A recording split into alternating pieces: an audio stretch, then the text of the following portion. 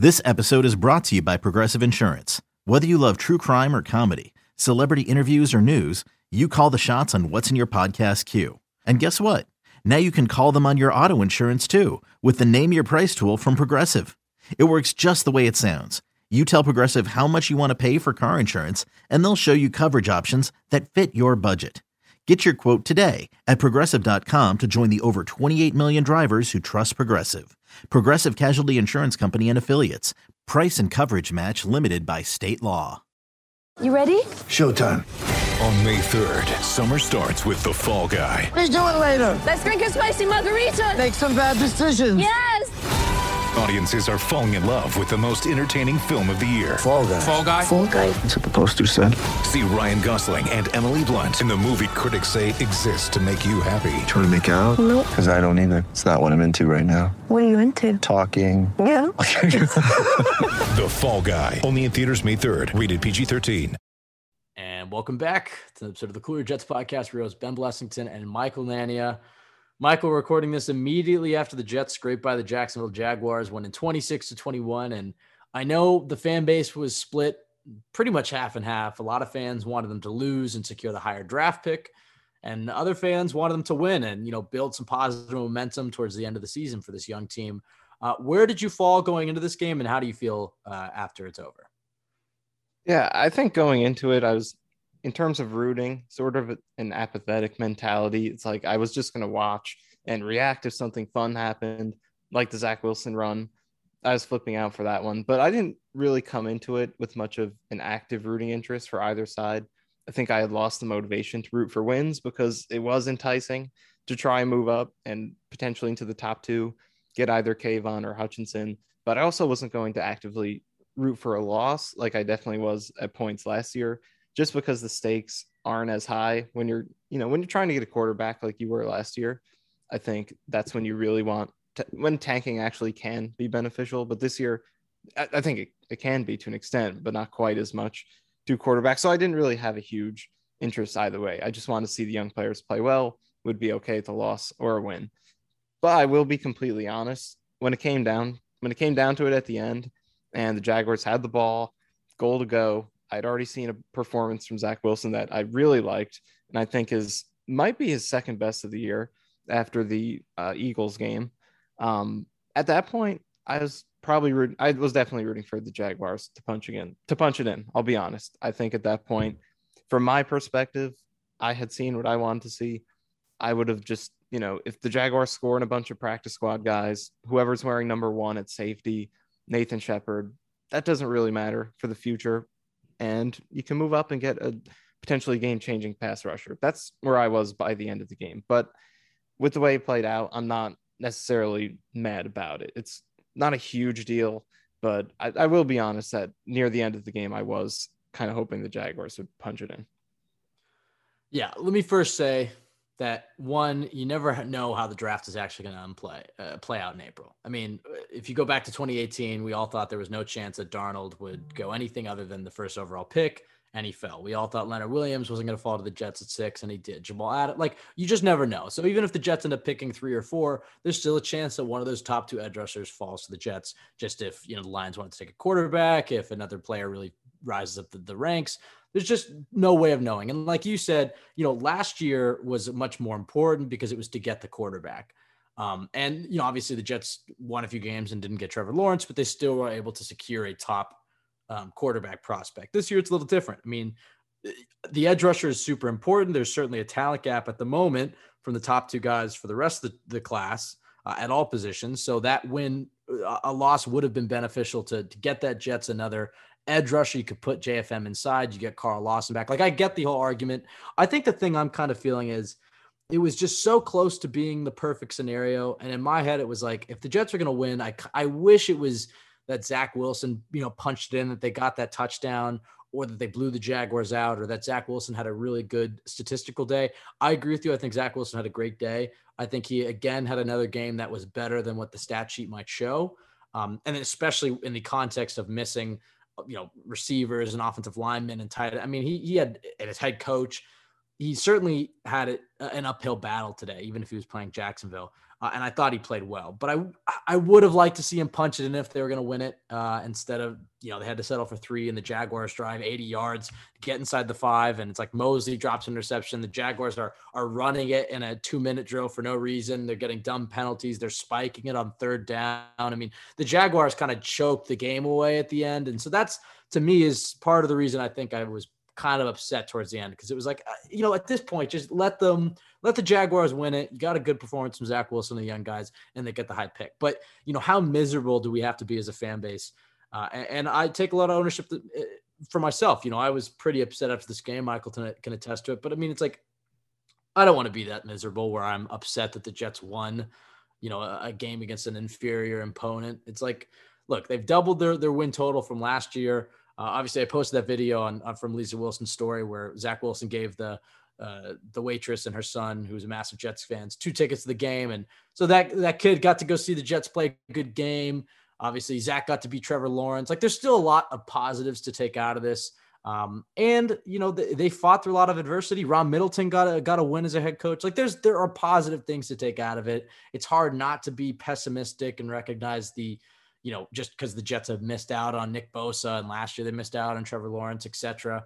But I'm going to choose to be happy. I still think there's plenty of good draft prospects at the top of that. And if Joe Douglas is worth his salt as a GM, he's going to find the Jets a stud at picking a 3, 4, 5, whatever they pick at.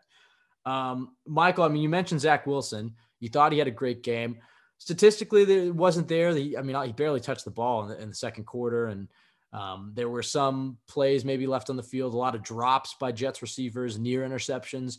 But I agree with you. Overall, I thought he's looked much better since coming back from injury. What did you see from Zach Wilson today that has you so encouraged? Yeah, I feel like in this game, the box score is really misleading. He only put up 102 passing yards, only 4.6 yards an attempt. But I think we're continuing to see that growth in terms of him being able to do the easy stuff, work within the flow of the offense. Again, I feel like he made the easy throws very accurately. And we know this isn't the most amazing thing in the world to praise, that he can make screen passes, but for this particular player, it is an important step in his development. It is something that he was struggling with a lot earlier in the season. So to see him making these screen passes with perfect placement, not just completing them, but putting them in the spot they need to be to where the receiver can run through it and get the most out of it, is definitely progress for him. And then in the running aspect of the game, 4 carries, 91 yards, the 52-yard touchdown was an incredible play. It's getting to the point with his rushing where it's not just, okay, he had a couple nice runs in this game, he snuck in a touchdown or whatever. We're actually seeing it start to turn into a legitimate weapon. He's making people miss, and he's getting more out of runs than he's supposed to. And it's starting to look like that can be a legitimate part of his game. He's now got 4 rushing touchdowns on the season. So it's definitely starting to look like something he should be more willing to go to on those outside the pocket plays. If nobody's open deep, go ahead and take it yourself. And it's been the thing that makes it really impressive is that he's doing it when he's supposed to. He's not just taking off because he doesn't have the confidence to throw. He's running because nobody's open in this offense right now with the 3 starting receivers out and nobody's separating. So he's running when it's the right time to run and it's the best available option. And then he's showing potential to be a very good playmaking running quarterback with his ability to make people miss. And he's showing pretty good speed as well. Apparently he hit 19 miles an hour on that touchdown run. So I really liked his poise and his comfort in this game. And those have been the themes the past few weeks, other than the New Orleans game, where he's just starting to look a lot more comfortable and work within the flow of the offense more efficiently.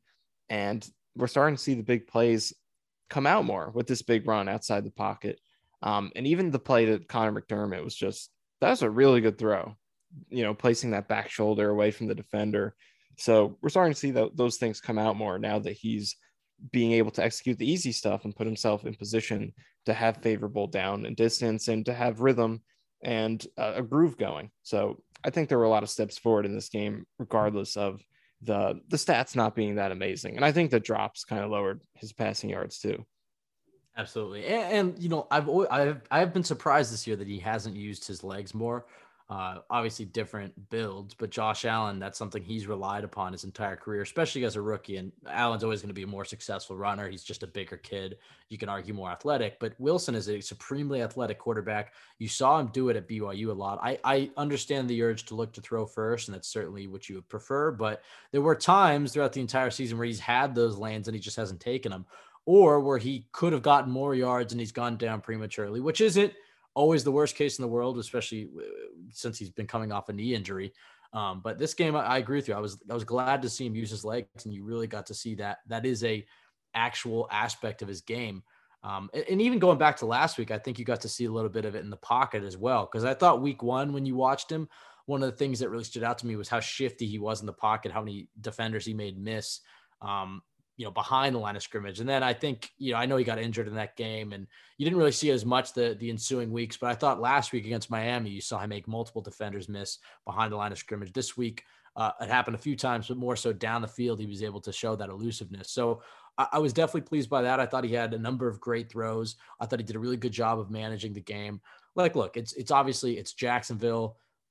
They're not the hardest team in the world, but when you look at what the Jets are trotting out there offensively, I mean, he made Braxton Berrios look like, Wes Welker. I mean, Braxton Berrios is legitimately, and we're going to talk about him in a second, but is making a legitimate case that he should be back here next year and play.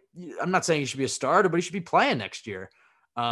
So thoroughly impressed with this performance of Zach Wilson. I like that he got to outplay Trevor Lawrence. So that is certainly makes it sweeter. And even for people who are upset about losing the high draft pick, it's still nice to see your young quarterback outplay the other young quarterback you potentially could have had. Because Zach Wilson is not the only thing that matters, but he's a huge part of whether or not the Jets are going to be a good team in the next few years. And I didn't think Trevor Lawrence was awful. I thought he made some great plays, but he certainly made some boneheaded mistakes, especially on that last drive, and he cost him. And so Zach Wilson outplayed him, and I take solace in that. But talking about Braxton Berrios, I mean, this is a guy who clearly was snubbed by the Pro Bowl, is hung around the Jets the last few years and is, made plays the last 2 seasons, but he's always kind of been viewed as maybe, wide receiver 6th, depth guy, backup slot, comes in at the end of the season when guys are injured, nothing, just a guy. But I will say this season, he's been legitimately impressive, especially on special teams. Had the touchdown today, and he's proven himself to be a capable receiver. He was, and I know the announcers always like to mention this, but he was Zach Wilson's favorite receiver earlier in the season.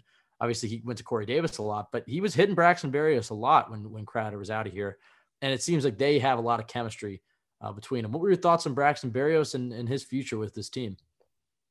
Yeah, I think it was a nice performance. I mean, I don't know. I'm going to be completely honest. I'm not trying to be a buzzkill. I like Braxton Berrios a lot.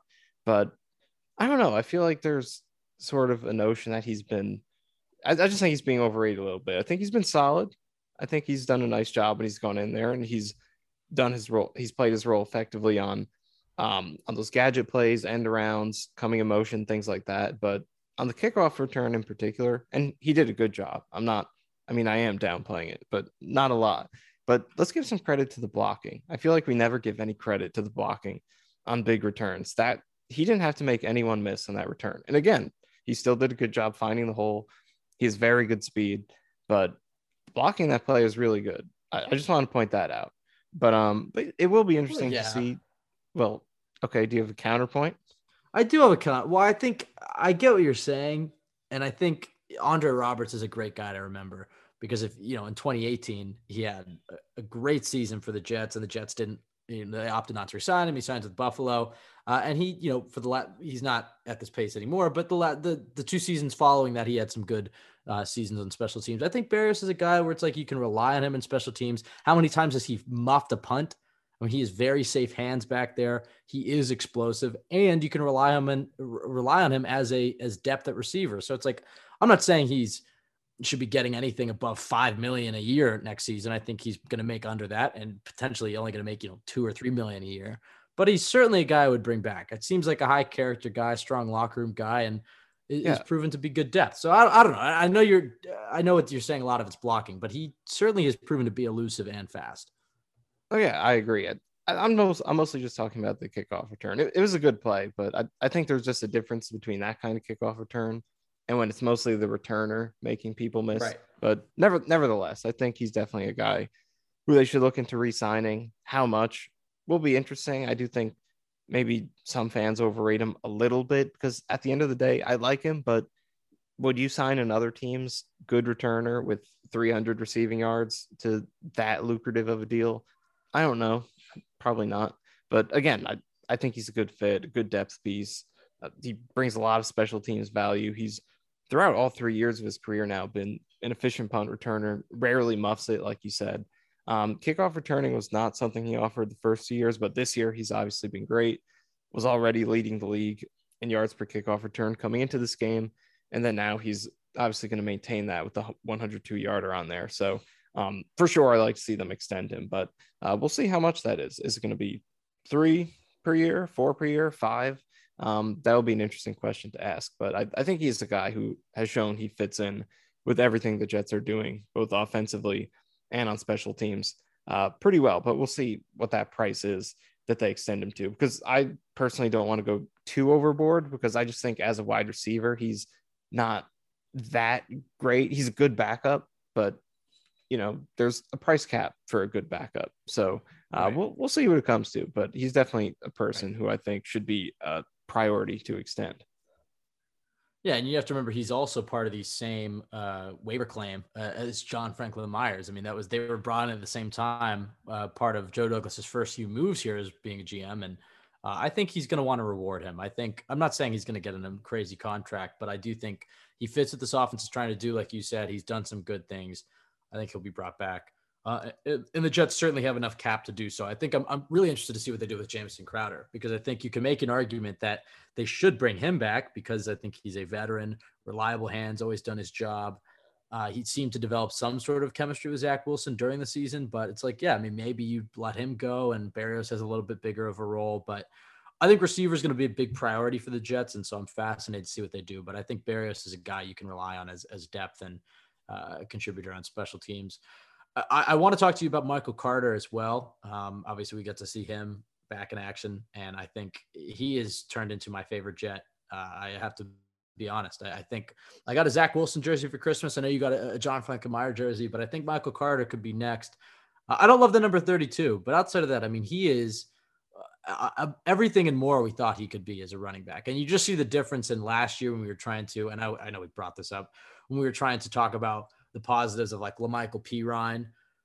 You can just see the difference in Michael Carter, that it's like, it doesn't, if he gets good blocking, he's going to take it 40 yards.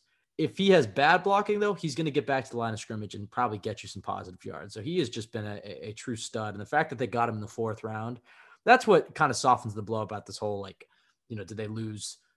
Did they miss out on the top 2 edge guys? It's like the Jets have the potential here to have 4 picks in the top 40 of the draft. I mean, that's 4 starters right there. That's 4 rookie starters right there to add to this defense and this offense. And the fact that they got a guy like Michael Carter in the 4th round just gives me all the optimism that they can find some pieces with that, with those picks. Because Carter, to me, has been lights out as a rookie. And I'm hoping we'll see, COVID permitting, that next week will be the first time we get to see more Carter, AVT, and Wilson all on the field at the same time. They should all be back. We'll see how COVID impacts things, but we should hopefully get 2 games to end the season with all 4 of those guys playing at the same time. I know we've talked about Michael Carter a lot, but I thought it was, again, another great performance from him and Tevin Coleman bringing some juice in the run game. Yeah, Carter's been, I think that's what's really promising is what you said about how he runs relative to the blocking. We've seen when the blocking has been really good, he's had the speed to have breakout runs. Like he had the 38 yarder in this game, but when the blocking hasn't been good, he's been able to outperform that and get 4 yards on a run where most other running backs get 0, or even get 0 on a run where most other backs would lose 4. And he's added a lot of value in that way with his elusiveness.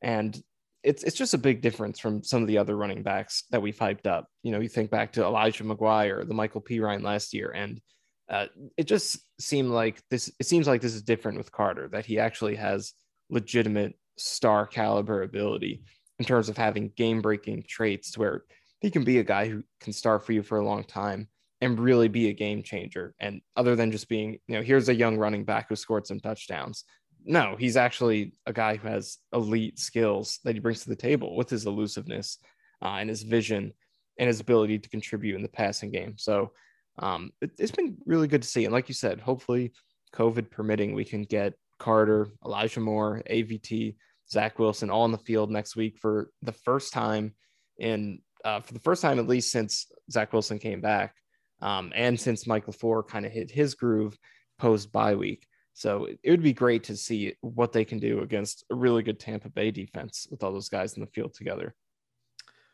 Before we get to the negatives, because I do want to see what you didn't like from this game, were there anybody else that stood out to you when you were watching this game, offense or defense, that you think deserves a shout out for their performance? Well, I have to say, out of all the random guys who were playing on defense today, Will Parks, I thought, made some good plays. Number 39. Definitely. Yep, definitely. Other than that, though, I don't know. It didn't really feel like there were that many amazing individual performances in this one. Tevin Coleman did run the ball pretty well. But I thought this was just a lot of Zach Wilson and Michael Carter making plays today. I do think the O-line, though, was actually pretty good, even considering all the injuries they dealt with. Absolutely. I thought they did some nice things. Yeah, I mean, the Jets ran for like 270 yards, so the O-line definitely deserves credit, especially with the injuries that they faced. I'm curious to see what they do with that unit. You know, I know now if the Jets don't pick top two, they're in Evan Neal territory, the right tackle from Alabama. And it's like, do you take a tackle top five? Obviously, he's supremely talented. But then it's like, what do you do with George Fant?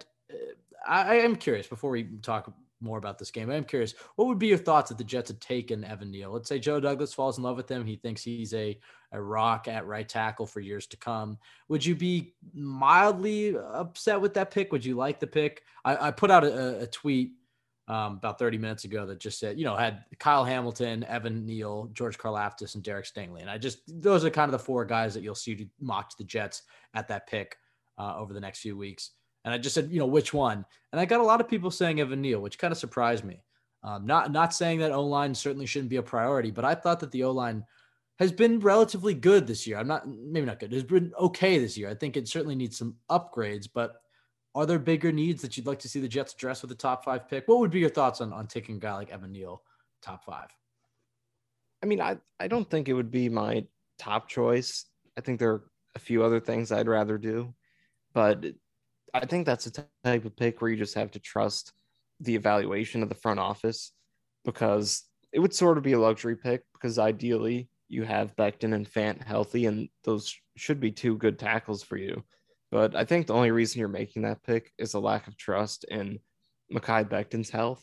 So it's a very hit or miss sort of pick, I think, because if Becton does prove to be a guy who you can't rely on health-wise, and you have Evan Neal sitting there ready to take over for him, and he plays great and locks that spot down, then you're good to go. And that turns out to be a fantastic pick.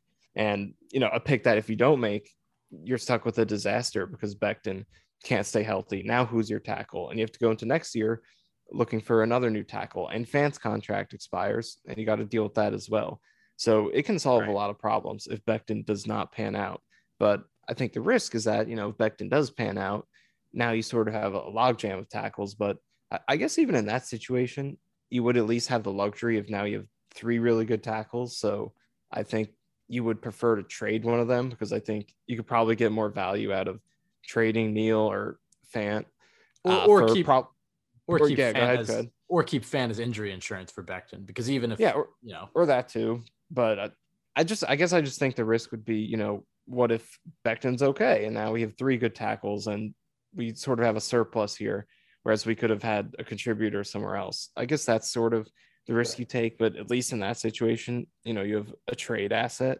But I would probably rather just bank on Becton's health. I know it's risky, but bank on that and try to improve somewhere else, because I think people are kind of overlooking Becton's talent level because of the injury issues. I think if he's healthy, he's absolutely a player that is worthy of being a long-term left tackle. But if they like Evan Neal enough and they know more about Becton's medicals than we do, then absolutely, I think you should trust their judgment in going for that. Well, the few factors there is one, yeah, their level of confidence in Becton, not just his injury history, but it didn't appear to him that he was having a great training camp. He seemed like he was struggling. Right. And we overlooked it at the time, but we also overlooked them criticizing Denzel Mims and them criticizing Zach Wilson and this defense as a whole. And it's like, I'm not saying training camp practices are the end all be all, but it certainly should be a factor. He wasn't having a good summer, according to the beat writers. And there's the injury questions. The other question mark is, can George Fant play right tackle to the level that he's playing left tackle? Because he said himself that he's more comfortable at left tackle, and the tape certainly backs that up. So then it's like, are you trying to play Fant at left tackle and Becton at right tackle? So there are question marks at right tackle. And I think the one thing we learned, we keep learning every single year, is that teams or good teams don't draft just based off need. They're going to draft the best player available, but the best player for their teams. The Jets are going to draft the best player for the New York Jets. If they think that's Evan Neal, they're going to do it. But they're not going to just draft and be like, okay, hey, we need a corner, so let's take a corner. They're going to draft the positions that they feel are of high value and the best players on their board. I really like Kyle Hamilton, but I do worry about taking a safety that high because of the positional value. But you look at what, I know I said this last week, but you look at what Michael Parsons has done for Dallas. It's like, there's no reason that a unicorn player like Kyle Hamilton can't do that. Safety is a big need. It's a big factor in this defense. So that's kind of where I'm at right now. Is I like Karlaftis, I like Hamilton. I'd be interested in the trade down. We'll see on Evan Neal. I don't want Stingley. That's how I feel about the draft. I'm curious though, who did you think was, or I guess what position groups and which players were underwhelming today? I thought there were plenty of miscues. Obviously the Jets left a lot of points on the board. They're being hyper aggressive. They honestly didn't make too many mistakes on the, I didn't feel like the decisions to go for it were necessarily mistakes, even if they left play points on the field. I thought the play calls could have been better. But I agree with Ron Middleton's kind of aggressiveness on fourth down, especially in the context of the game. I thought the pass rush was pretty bad. The corners left some stuff to be desired, but they also made some good plays towards the end. So who knows? Michael, what did you feel? Who was unimpressive to you today? Well, the first thing that comes to mind is the receivers. I think for the second game in a row, their separation was really bad. And there were some drops, but it's mostly the separation. Like there were those back-to-back goal-to-go plays, I believe, at the end of the second quarter, where there was just nothing for Zach Wilson to do with the football. And there are a lot of times the quarterback will hold the ball too long and throw it away, take a sack, whatever. And it's a play you can blame on them because there's an option for them to throw to somebody. But Zach Wilson's had a lot of plays recently where there has just been nothing for him to do because nobody's open. So they've really missed Corey Davis, Elijah Moore, and then in this game, Jameson Crowder. And that's also, talking more about Berrios. He's been playing a lot the past couple of weeks, and he hasn't separated that much either. In this game, he had 5 catches for 37 yards, playing the majority of the game. So, and again, he's a good depth piece, but I think that it is worth considering that I think there's been a consistent drop-off when he's played compared to Crowder. But it's more than Berrios. Denzel Mims had another very bad game separating. Keelan Cole had another game where he was put into a starting role and didn't do much of anything. Only 2 catches for 25 yards in this game. So I think that came to mind first. But the pass rush was also pretty bad, but that's predictable. They didn't have Quinnen. They didn't have Foley, JFM. So you kind of expected that wasn't going to be good. Brandon Echols it felt like he had a down game after the Rookie of the Week performance last week. Had the penalty early on. Quick question. Do no other fan bases vote for Rookie of the Week? Because every time a Jets player has been listed, it feels like we blow him out of the water. I mean, I was voting for Brandon Echols, and he literally had 100% of the vote with I saw 10 that. hours in. It's like, what's going on there? Maybe I think it's just because we're the only fan base that would actually care that much about this because we don't have anything else to be invested in. So, or maybe Jets fans are just that amazing. That's also possible. Probably the first one. Probably. I mean, I think other fan bases are more focused on playoff pictures and, things that matter. We want to be in the hunt graphic, like you said. We want to win something.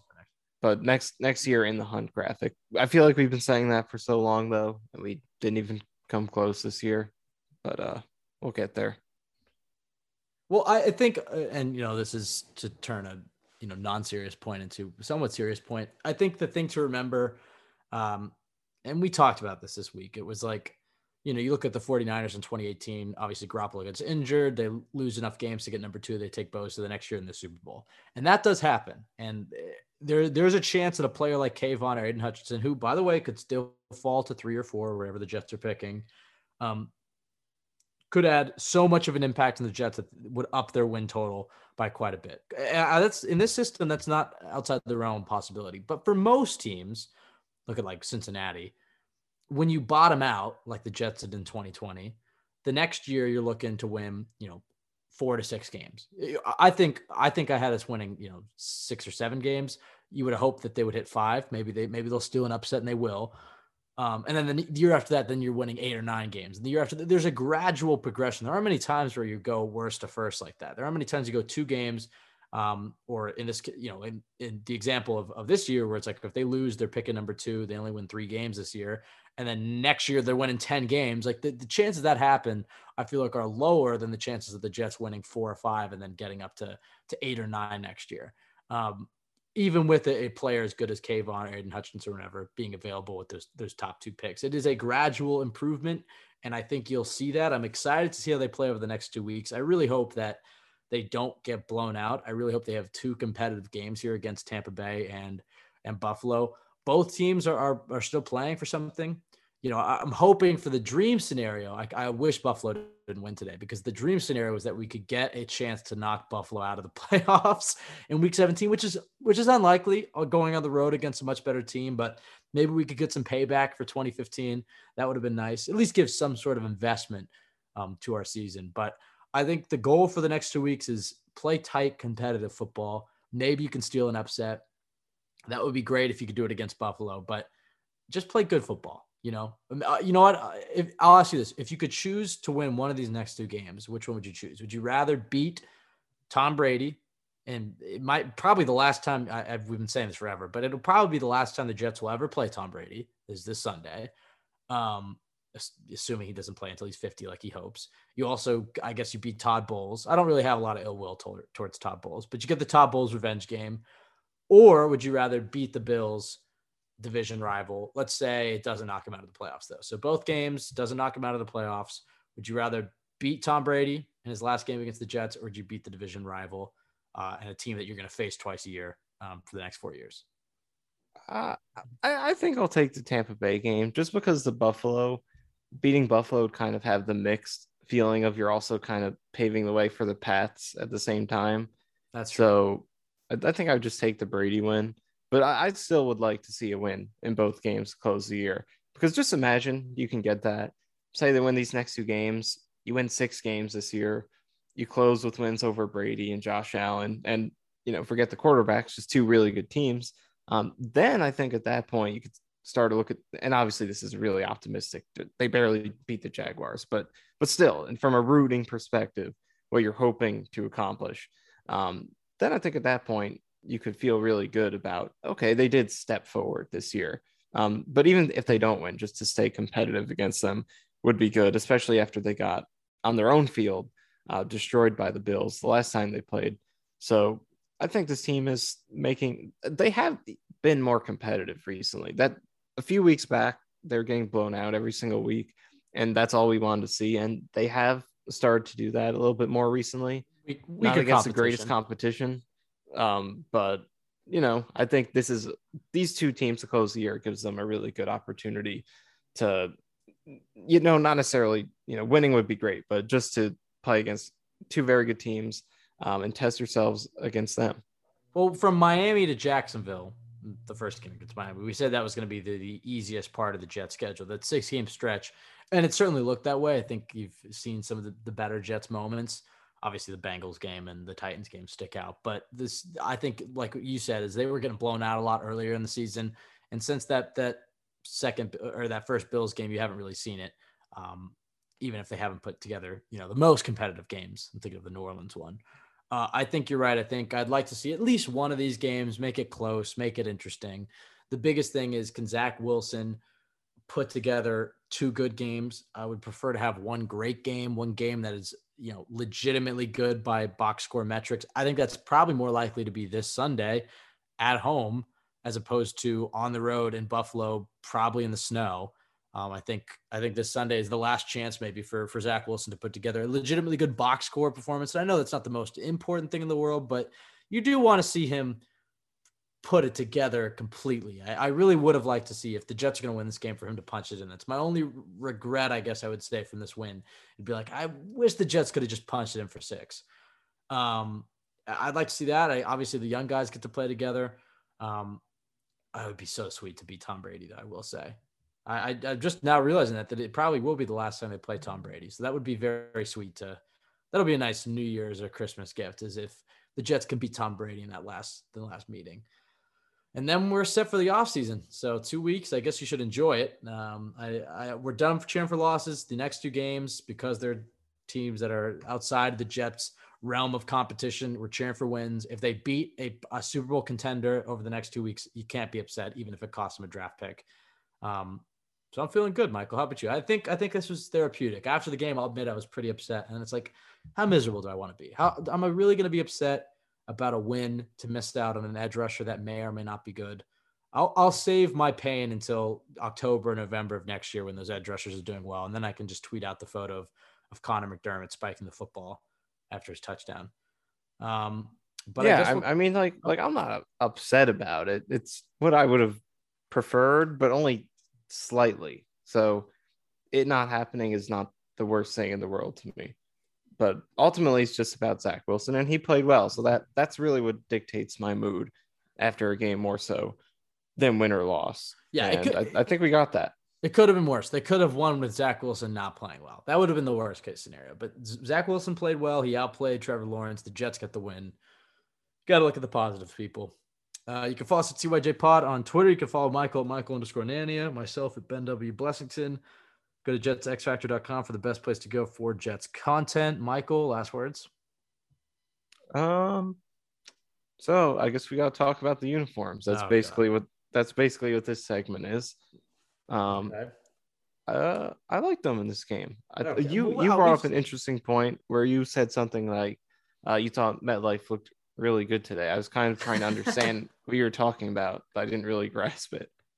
Nobody will be able to grasp it. These, Michael, those conversations make no sense. They are for the people who have nothing else. We have no wins to cheer for. We have nothing good to cheer for about this team. So yeah, we focus on the uniform. I thought the lighting looked cool. That's what I said. It wasn't a big deal. I just said I thought the lighting looked cool in the game. I like towards the end of the season when those 1 p.m. games towards the end, where especially with these helmets, where it starts to look more like a nighttime game, just because these helmets look so great under the lights. That was all I was saying. But yeah, uniforms look good. I don't know. All right. Well, we got 2 more games left to go. I'm going to enjoy them. I hope Zach Wilson plays well. That's all you can cheer for. We appreciate everybody for listening. Don't be too upset about the draft pick. If you want to cheer yourself up, go to the Jets X Factor offseason simulator. See how much better we can make this team in one offseason with free agency and draft picks. Even if the Jets are picking number 4, that should cheer you up, because I think this team has a big offseason ahead of them. They always seem to have a big offseason ahead of them, but this one more than others, I think you're going to see a very aggressive one. So I'm looking forward to it. I guess we'll get out of here. Thank you so much for listening. Everybody enjoy your weekend. Happy holidays. We'll be back in the middle of the week with another mailbag. Maybe we'll do a mock draft, Michael. Maybe a little, maybe a first round mock draft. Who knows? All right. Stay tuned. Have a good one. Thanks for listening.